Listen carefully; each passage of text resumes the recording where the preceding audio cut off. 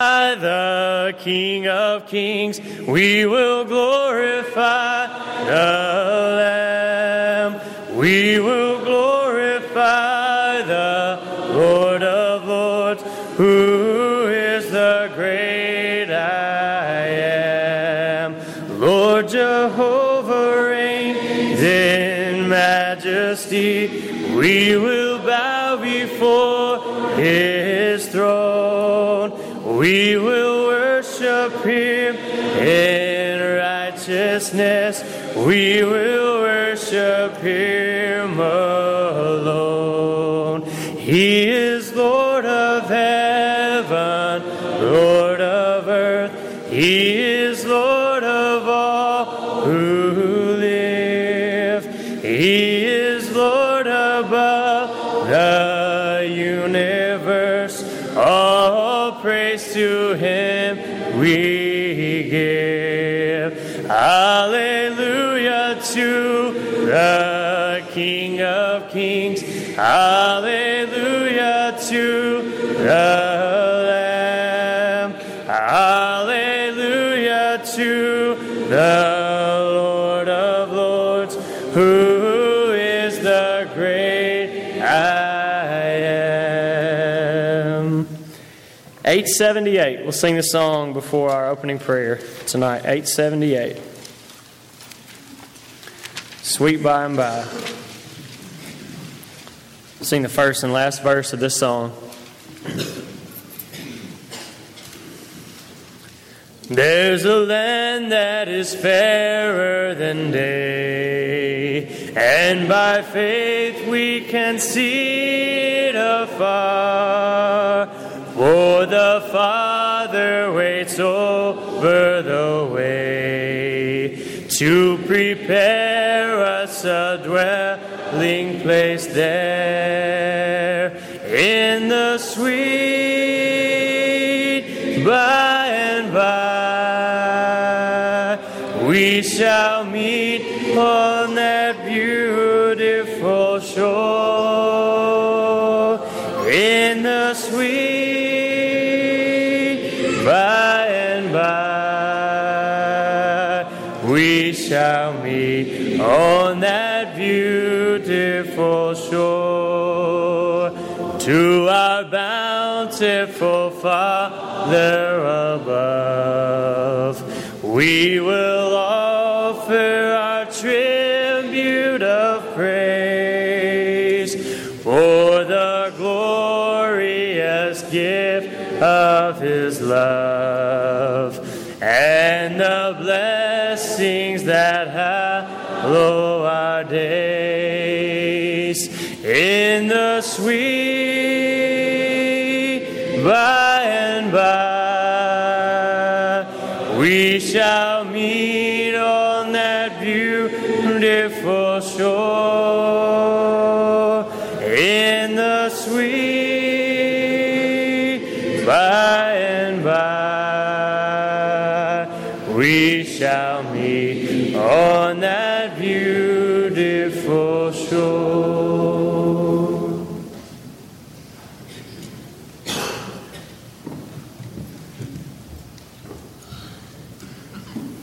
Let's pray together. Father, we humbly come before you tonight, thanking you for the blessings of another day.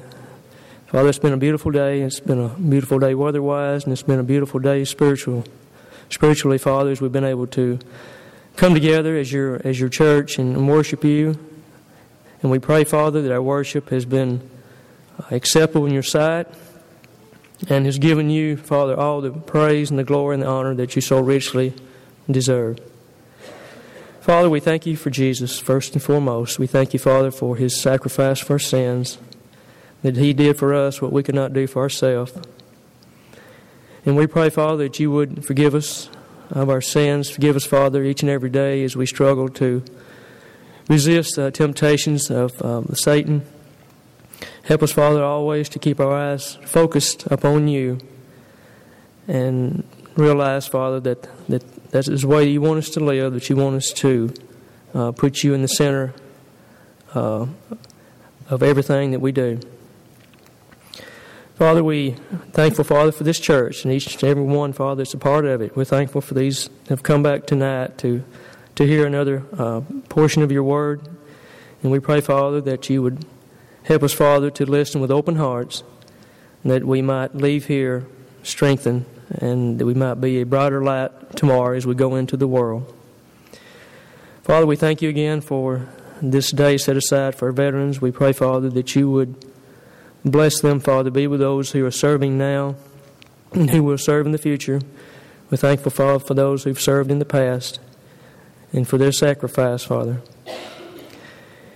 We pray, Father, for our country. We pray, Father, that you would forgive us for our transgressions, that you would forgive us for passing laws, Father, and for handing down decisions that clearly violate your will. And we just pray, Father, that you would put us on the road to repentance, whatever that may be, Father, to bring us back.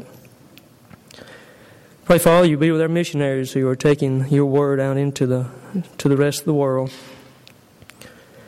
We just pray, Father, that you would give them protection, that you would bless their efforts, Father, and that you would touch the hearts of those who hear your word, that they might be receptive to it. And we pray, Father, that there will be a day when all people will be able to hear your word without fear of persecution in any way, shape, form, or fashion. Pray, Father, that you would be with our sick, Miss Betty, and all the others, Father, who are listed, that this would be a good week for them. We just pray, Father, that you would go with us throughout this week, that you would forgive us of our sins. In Christ's name we pray. Amen.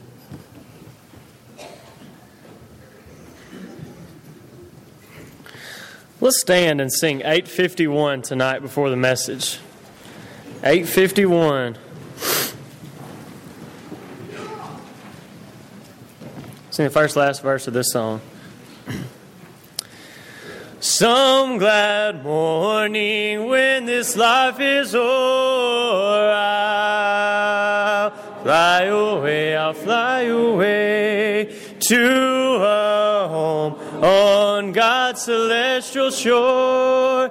I'll fly away. I'll fly away, oh glory. I'll fly away in the morning when I die. Hallelujah, by and by. I'll fly away. Just a few more weary days and then I'll fly away to a land where joy shall never end. I'll fly away. I'll fly away, oh glory. I'll fly away in the morning when I die. Hallelujah, by and by. I'll fly away. Be seated.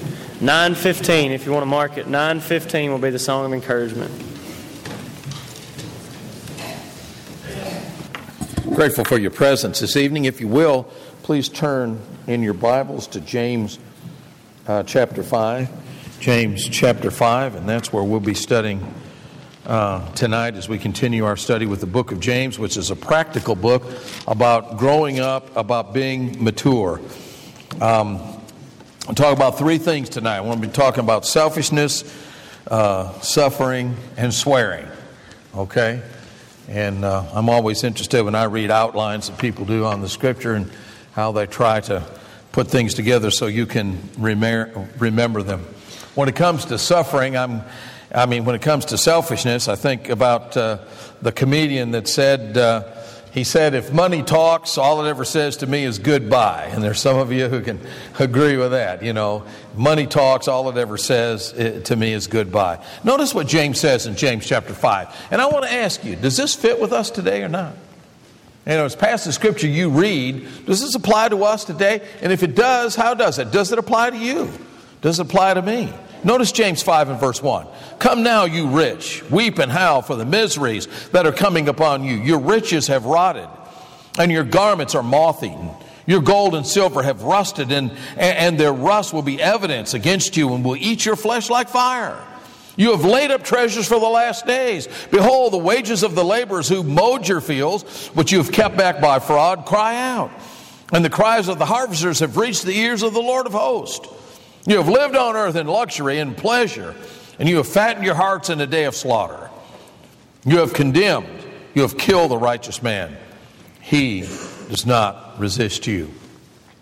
Well, who does that apply to here? Well, in a way, maybe it doesn't apply to any of us here, because we live in a very unique country. I mean, we're one of the few countries in the world that has a middle class. And most of us have been able to be in the middle class.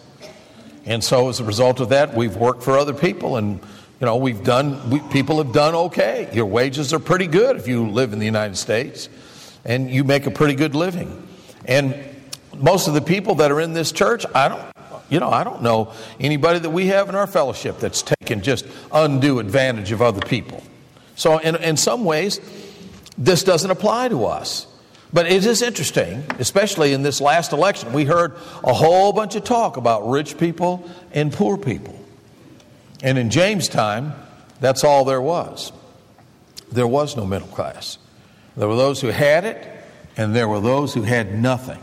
And the ones who had it, the way they got it evidently was by mistreating those who didn't have it. And those who were on the bottom, there wasn't anything that they could do. And I would say in all my life, I haven't known an experience like that in my life where people were mistreated, but I know the times in our country that they were. But I do want to say this about the Bible. The Bible does not discourage the acquiring of wealth. In fact, in the law of Moses, God intended for his people to come into a land and to do well. I mean, he told them, you're going to have vineyards that you didn't plant. You're going to have houses that you didn't build. You're going to have all these things, and I'm going to give them to you. But the thing that you need to be careful of is when you get these things, that you forget the one who gave you all of this, and you forget that at one time you were slaves and you were mistreated. And so as a result of that, there were certain laws that were given regarding wealth. In the Old Testament, if somebody needed to borrow money from you as a brother in the Jewish nation, and as somebody who you were related to, you could not loan them money at interest. You would have to make them a loan, and they would pay it back. Kind of like those loans we make our kids. We don't charge them any interest, and they always pay it back. Amen? Anybody grinning about that? Well, there were certain laws that regulated that. And it's interesting. I've had the opportunity in my life to know almost in every congregation where I had people who've done really well. And I don't know any of them who did really well because they were crooks or cheats. They just were good at what they did, or they were very capable at what they did. I've had the opportunity to be in the presence of the only family that I know in the churches of Christ that are billionaires. You know, and you talk about an impressive family. I mean, were they impressive? Get millions of dollars to Freed Hartem and $1 million to other things. And what impressive people. I mean, what did his wife do? What would you do if your husband was a billionaire? I'll tell you what she did. She taught school. She taught mathematics in a private school for 30 years. One of the most intriguing books that I've ever read is the book The Millionaire Next Door. It's, you know, I don't think they reprinted it, but it was written several years ago, and it was a fascinating book because we all live next door to millionaires. And the point is, you don't know it because they don't show it, but they have over $1 million. And what was fascinating about the book is that it told you that you live next door to a millionaire and what things look like for them. And one of the most fascinating things was two doctors. And they were talking about there were two doctors. And both of them made about $500,000 a year. Both of them lived in a house that cost about $500,000. And one of them was worth $5 million. And the other one was worth $500,000. And then the question was, guess which one just bought a new Porsche? Well, it was the one who was worth $500,000. Why? Because if you want to have money and you plan to do good things to it, you can't wear it, you can't spend it, you've got to save it. And so the story of the millionaire next door was most people in the United States are millionaires. They did so by working hard and by saving, and you have no idea how well off they actually are. It's interesting, even in this election, I had the opportunity, I don't know if you know it or not, I grew up in Michigan. Mitt Romney's father, Governor Romney, was a 2-term governor when I was a boy growing up. He was chairman of American Motors, and then he became governor. When Mitt Romney came of age, he inherited millions of dollars from his father. And one of the things that you didn't hear about is this millionaire, Mitt Romney. Did you know he gave everything that he got from his father away to charity? It is interesting. Why didn't we hear about that? I don't think we've ever had a man who was running for president who has given away more money than Mitt Romney did at a time when everybody in our nation was talking about rich people and poor people. And by the way, this man that I know in the church, who's a billionaire, you know what his life is about? Giving money away. You know, my son-in-law's father is very well off. And you know he gives away more money every year and has for probably the last 10 or 15 years than he spends. I just want you to realize that we live in the wealthiest country in the world, and we also live in a country where more people realize the responsibilities they have to take care and to use what God has blessed them with. And you know, a lot of times we don't say how grateful we are for that. And because we're always talking about whoever's got more money than I am is rich, and whoever's got less than I have, he must be poor. But we live in a wealthy country, and we have people in this congregation who have done well. But let me tell you what they do. They figure out how they can use what they've got for the glory of God and to help other people. So in some ways, this passage really isn't talking so much about us. But it does tell us that in your life, the way that you want to live as a Christian is so that you have not mistreated people, that you have not hurt them badly, and if somebody works for you, that you have tried to take care of him and see that he does well, or they, whoever they are. And what a wonderful opportunity is for me in my life to have lived and to live right now in a country like that. You know, there are people who have money, Proverbs talks about it, don't know how to enjoy it. I mean, the story of John G. Wendell and his sisters, even though they received a large inheritance from their parents, and they were some of the most miserly people all of their lives. They spent very little of it, and all they did was keep their wealth for themselves. John was able to influence 5 of his 6 sisters never even to get married. And they lived in the same house in New York City for 50 years. Yet when the sisters died in 1931, her estate, his last sister, was valued at over $100 million.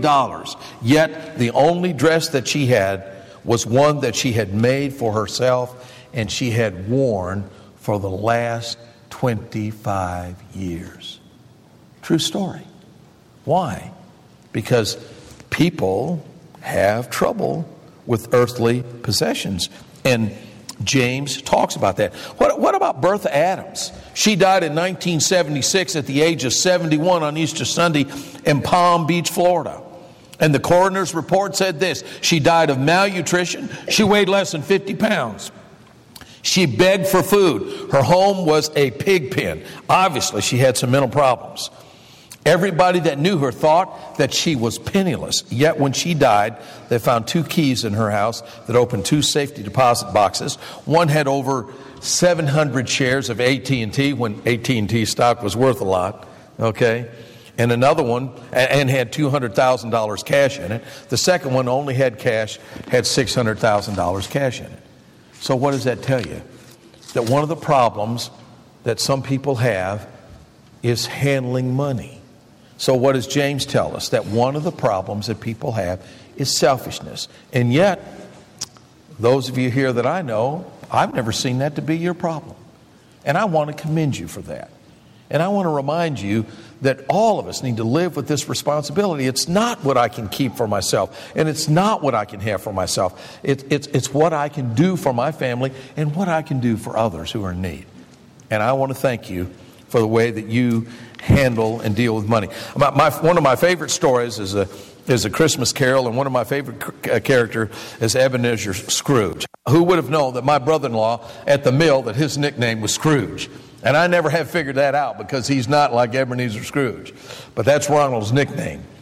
But you know, when you want to picture who this is talking about, then you picture in your mind that character Scrooge. And when all of a sudden Dickens tells us that when you can see your past, your present, and your future, and what you could have done, what you could do now, and what's going to happen in the future of other people's lives, when you don't use the things that God has blessed you with in a responsible and charitable way, it could change your life, and you will discover that you can change the lives of countless numbers of people around you. James talks about people who hoard treasures, they defraud people, and they indulge in their own sensual pleasures rather than looking to others. And so in that sense, I'm preaching to the choir, because my brothers and sisters in Christ at Savannah Church of Christ, we believe in helping each other. We believe in helping those who are less fortunate. The second thing that he talks about is suffering. Notice verses 7 through 11. Be patient, therefore, brethren, until the coming of the Lord. Behold, the farmer waits for the precious fruit of the earth, being patient over it until it receives early and late rain. You also must be patient. Establish your hearts, for the coming of the Lord is at hand. Don't grumble, brethren, against one another, that you may not be judged. Behold, the judge is standing at the door. As an example of suffering and patience, brethren, take the prophets who spoke in the name of the Lord. He doesn't go on and tell you about the prophets because he thinks you're smart enough you can read about them. Behold, we call those happy who were steadfast. You have heard of the steadfastness of Job, and you have seen the purpose of the Lord, how the Lord is compassionate and merciful. Now, is Mark Massey here tonight? Yeah. Mark, there's our class right there, isn't it? There's our class. All of us are going to suffer. And the question is not, are you going to suffer? The question is, when are you going to suffer? And how much are you going to suffer? And why are you going to suffer? And then what are you going to do when you suffer? Now, what does he tell us? He tells us that we need to be steadfast. We need to be patient in suffering. Why? Because at the end of your suffering, if you're patient, you will discover in the end that God really is good and that God really is merciful. But unless you're patient when you suffer and you give it all up, you'll never know that. You'll never know that. As I look out from this audience, we got all kinds of examples of people here who have suffered, and they have been patient in their suffering, and they have trusted God. And he says, how do you be patient? We've got to be patient like a farmer. I'm not a very patient person. You know that. Okay? And so that's one of the things I fight against my nature all the time. But if you're going to be a farmer, you got to be patient. You know, my father was a patient man when it came. He loved to grow a garden, and he was so patient. I mean, when I planted a garden, I wanted those peas to be out of the ground the next 2 days. I'd be checking every day, checking on the corn every day to see if it was coming up. Well, if you're going to be a farmer, or if you're going to raise a garden, you got to learn the patience that goes with that occupation. And if you do, you know you got to wait for the early rain, and you got to wait for the late rain. You can have all the early rain. You know, farmers get a good crop up and the rain's good. Everybody's saying, "Whoo, are you going to have a year?" Well, they know, especially if you farm Hardin County in July, the water gets turned off sometimes, and everything that looks so good at the 1st of July, by the end of July, is dead as a hammer. Why? Because if you're going to farm, you got to be patient. And what is that telling us? When you must endure, you must be patient. And if you are patient, you'll get through it. The prophets had to be patient. I mean, God spoke directly to them, told them a message they were supposed to give to the people. How many times when God sent them out, they weren't patient? I mean, he told Moses when he finally got him to go, Moses is all ready to go. God told him he's going to work miracles. He's all ready to go. Take care of the Egyptians. Walk up to Pharaoh himself. And so when he gets ready to go, what's the last thing the Lord tells him? Moses, I just want you to know, he's not going to let the people go. And how long did it take? What if Moses wasn't patient? You talk about a prophet. I mean, he just told them there's one plague after another coming. The next one's going to be worse than this one. And they'd actually repent. The people would, the leaders would, and had to finally deal with Pharaoh. What if Moses hadn't been patient? What about Jeremiah? I mean, it seems almost Jeremiah was more patient than God. God finally told him, Jeremiah, I have sent you out to tell these people that I will destroy Jerusalem. Well, what if they repent, Lord? They're not going to repent. God finally told Jeremiah, stop praying for these people, Jeremiah. I know their heart, they're not going to repent. Jeremiah was patient, because God is patient. We must be patient like the prophets. You know, I was reading this in this little book the other day, and it's 6 things that your teens must believe about themselves to be able to live the Christian life. Listen to this for a minute, young people. Number 1, this is what he said. You must believe that you have been given power over the devil. You're never going to make it if you think that there is some spiritual being that's more powerful than God in your lives. In 1 John 4 and verse 4, John writes to Christians and he says, you need to know this, that the one who is in you is more powerful than the one who is in the world. And listen, if you don't believe that, you'll not make it. You'll give up. You won't believe that reinforcements are coming. You won't believe that God has a plan, that there's a battle going on, and you're not going to be left there to die in the field. Somebody's coming. Number 2, you must believe that I've been given power over all the circumstances in my life. In Mark chapter 11, verse 23, before Jesus sent his disciples out, he said, listen, if you will trust me and believe me, you will have more power than I have. You will be able to look at a mountain and say, be cast into the sea. And God will pull that mountain up and cast it in the sea because of your faith. But let me tell you something. If the apostles had not believed that God would give them power over the circumstances that they would face in their life, could they have remained faithful to Him? Can young people remain faithful if they don't believe that God is going to help them to overpower it? It's a wonderful thing when our young people come home and they can come and tell you they have been able to overcome the things that other people have said, can't do it. Yeah, talk to the Duncans over here. Yeah, they're living the Christian life. God's helped them through difficult times in their life. Number 3, that I have a strong body that's been healed by the stripes taken on Jesus' back. That I have strength because Christ suffered for me. Is that not exactly what Jesus said in Mark chapter 8 and verse 17? When he quotes from Isaiah that he took our diseases and he took our illnesses. You've got to believe that if you're going to make it. Number 4, I have the ability to control my mind and to cast out evil thoughts. If you don't believe that God can help you control your mind, then already you've lost control of your life. But if you believe that God can help you so that you can have control over your mind and over your thoughts. And in 2 Corinthians chapter 10, verse 4 and 5, Paul says that our weapons are not fleshly, but they are spiritual. And God has given us, Paul said, the ability to bring every thought and every idea captive to Jesus Christ.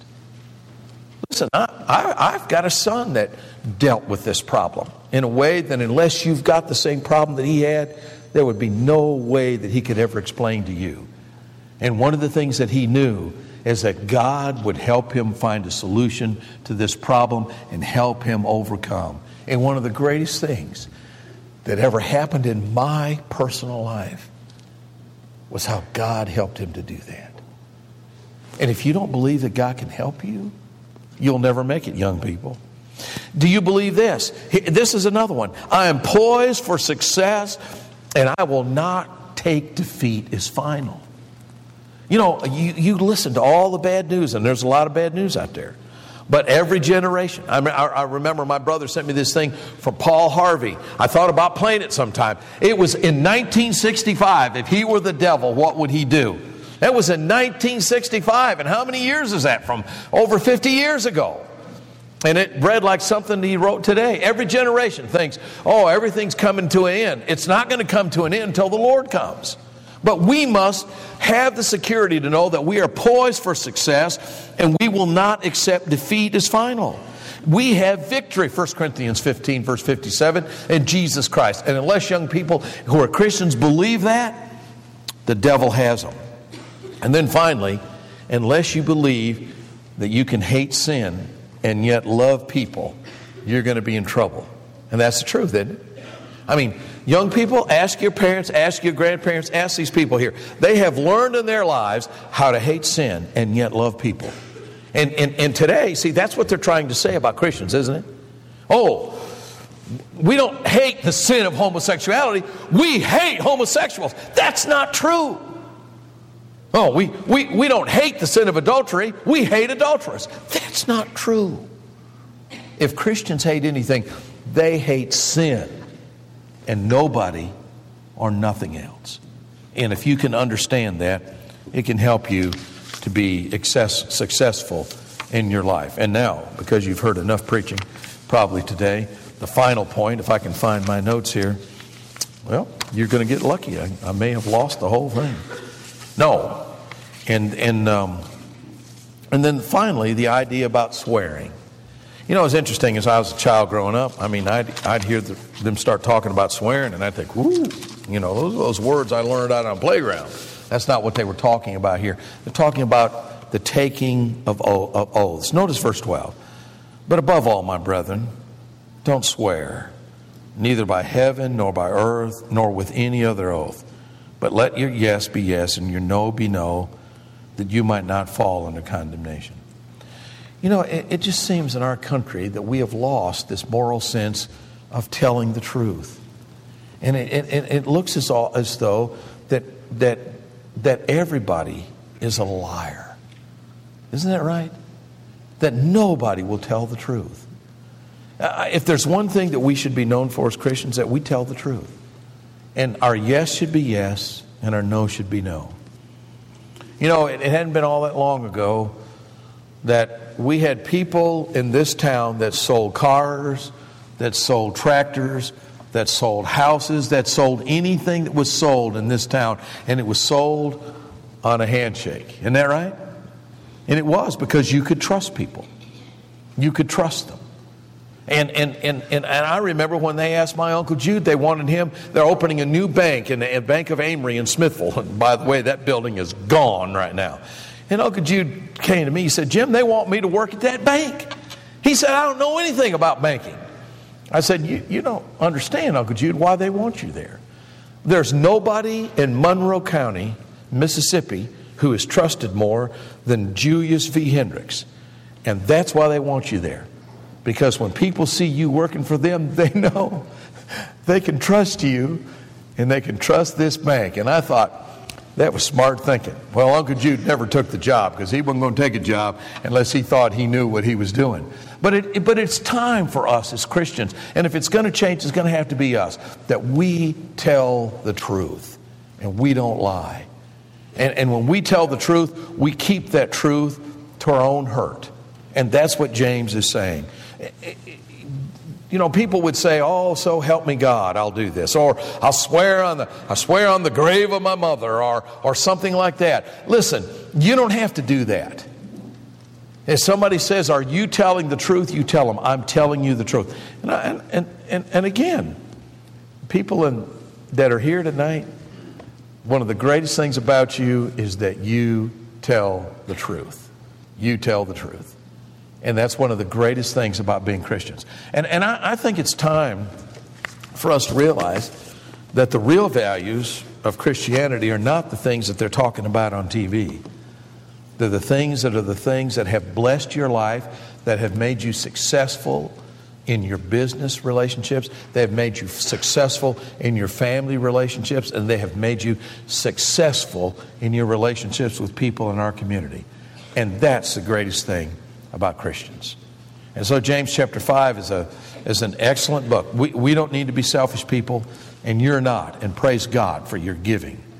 We need to be people who, when we face suffering, that we are patient, and we're like we've seen in the book of Job, that if you will wait on the Lord, He will work things together for your good. It may take a while, but you're going to have to be patient. We got some older people here. You know, when I had the surgeries I had, 2 days later I was ready to go. But I got news for you. When I turn 70 and 75 years old and I have surgery, I'm not going to be ready to go in 2 or 3 days. It's going to take a lot longer. So if you're going to live a long time, you're going to learn to be patient. And what a reminder to us that when we face tribulation, don't give up. Don't give up your marriage. Don't give up your children. Don't give up your relationship with God. Be patient and steadfast and allow God to work things through. And those of you who are older, remind young people about how patient you have been. And that's why you are where you are, because you were patient and you didn't give up. Well, listen, God bless you for being here tonight. The greatest thing about being a Christian is having Jesus Christ as your Lord and Savior and having Him to wash your sins away. And knowing that you are a child of God and knowing that things are going to be all right with you no matter what happens. And if you're not a Christian tonight, or you need to come back to Jesus, for those of us who are your brothers and sisters in Christ, all we want is for you to come back home. If you need Christ tonight, won't you come while we stand and while we sing together?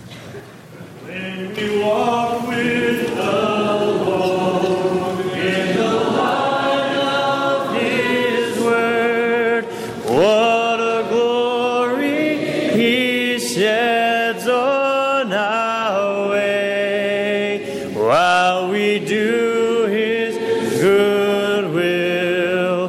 He abides with us still, and with all who will trust and obey.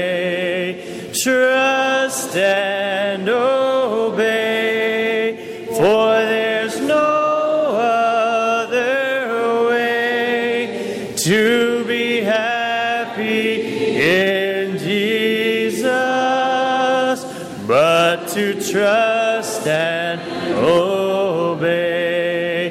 Then in fellowships we will sit at His feet, or we'll walk by His side in the way. What He says we will do, where He sends we will go.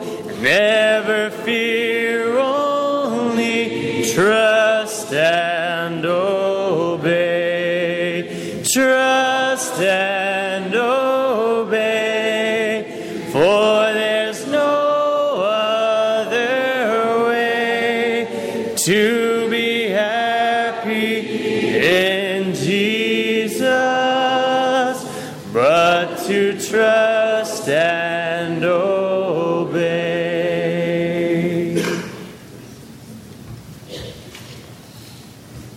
Before we finish, I just want to say one thing. We went on this mission trip to Michigan last year, and I took 2 of our best and brightest senior high boys and let them drive me up there, and I rode with them. And, I knew their parents were doing good because I pulled in to feed them one time, and I said, "Okay, boys, what do you want?" I pulled in McDonald's. Both of them ordered off of the dollar menu. And I thought, these are good boys. I was on that trip too, and I got to hear what they said about the car ride. They were like, "Jim drives really fast." It was awesome.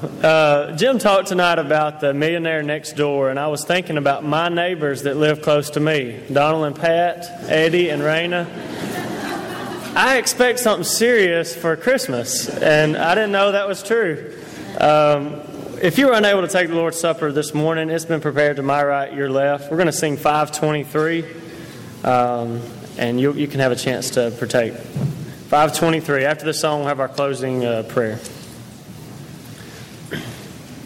I know the Lord will find a way for me. I know the Lord will find a way for me. If I walk in heaven's light, shun the wrong and do the right, I know the Lord will find a way for me.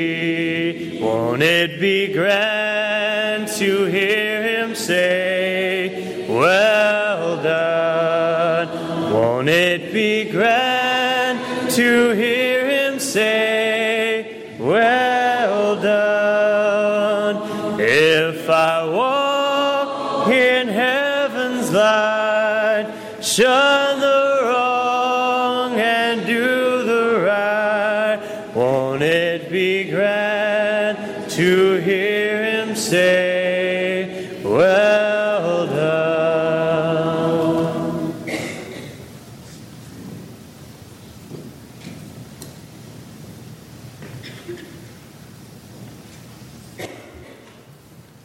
Bow with me, please.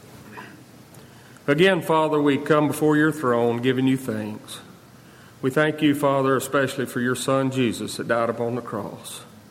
Father, we thank you for all your many blessings that you give us day by day. Father, as we leave this place, we ask you to be with us and continue with us this week. Be with those that are suffering and recovering, especially those that are working in your service. Forgive us, Father, as we go through the week with your continual blessings. Be with us and watch over us and protect us. And it is in Jesus Christ's name we pray. Amen.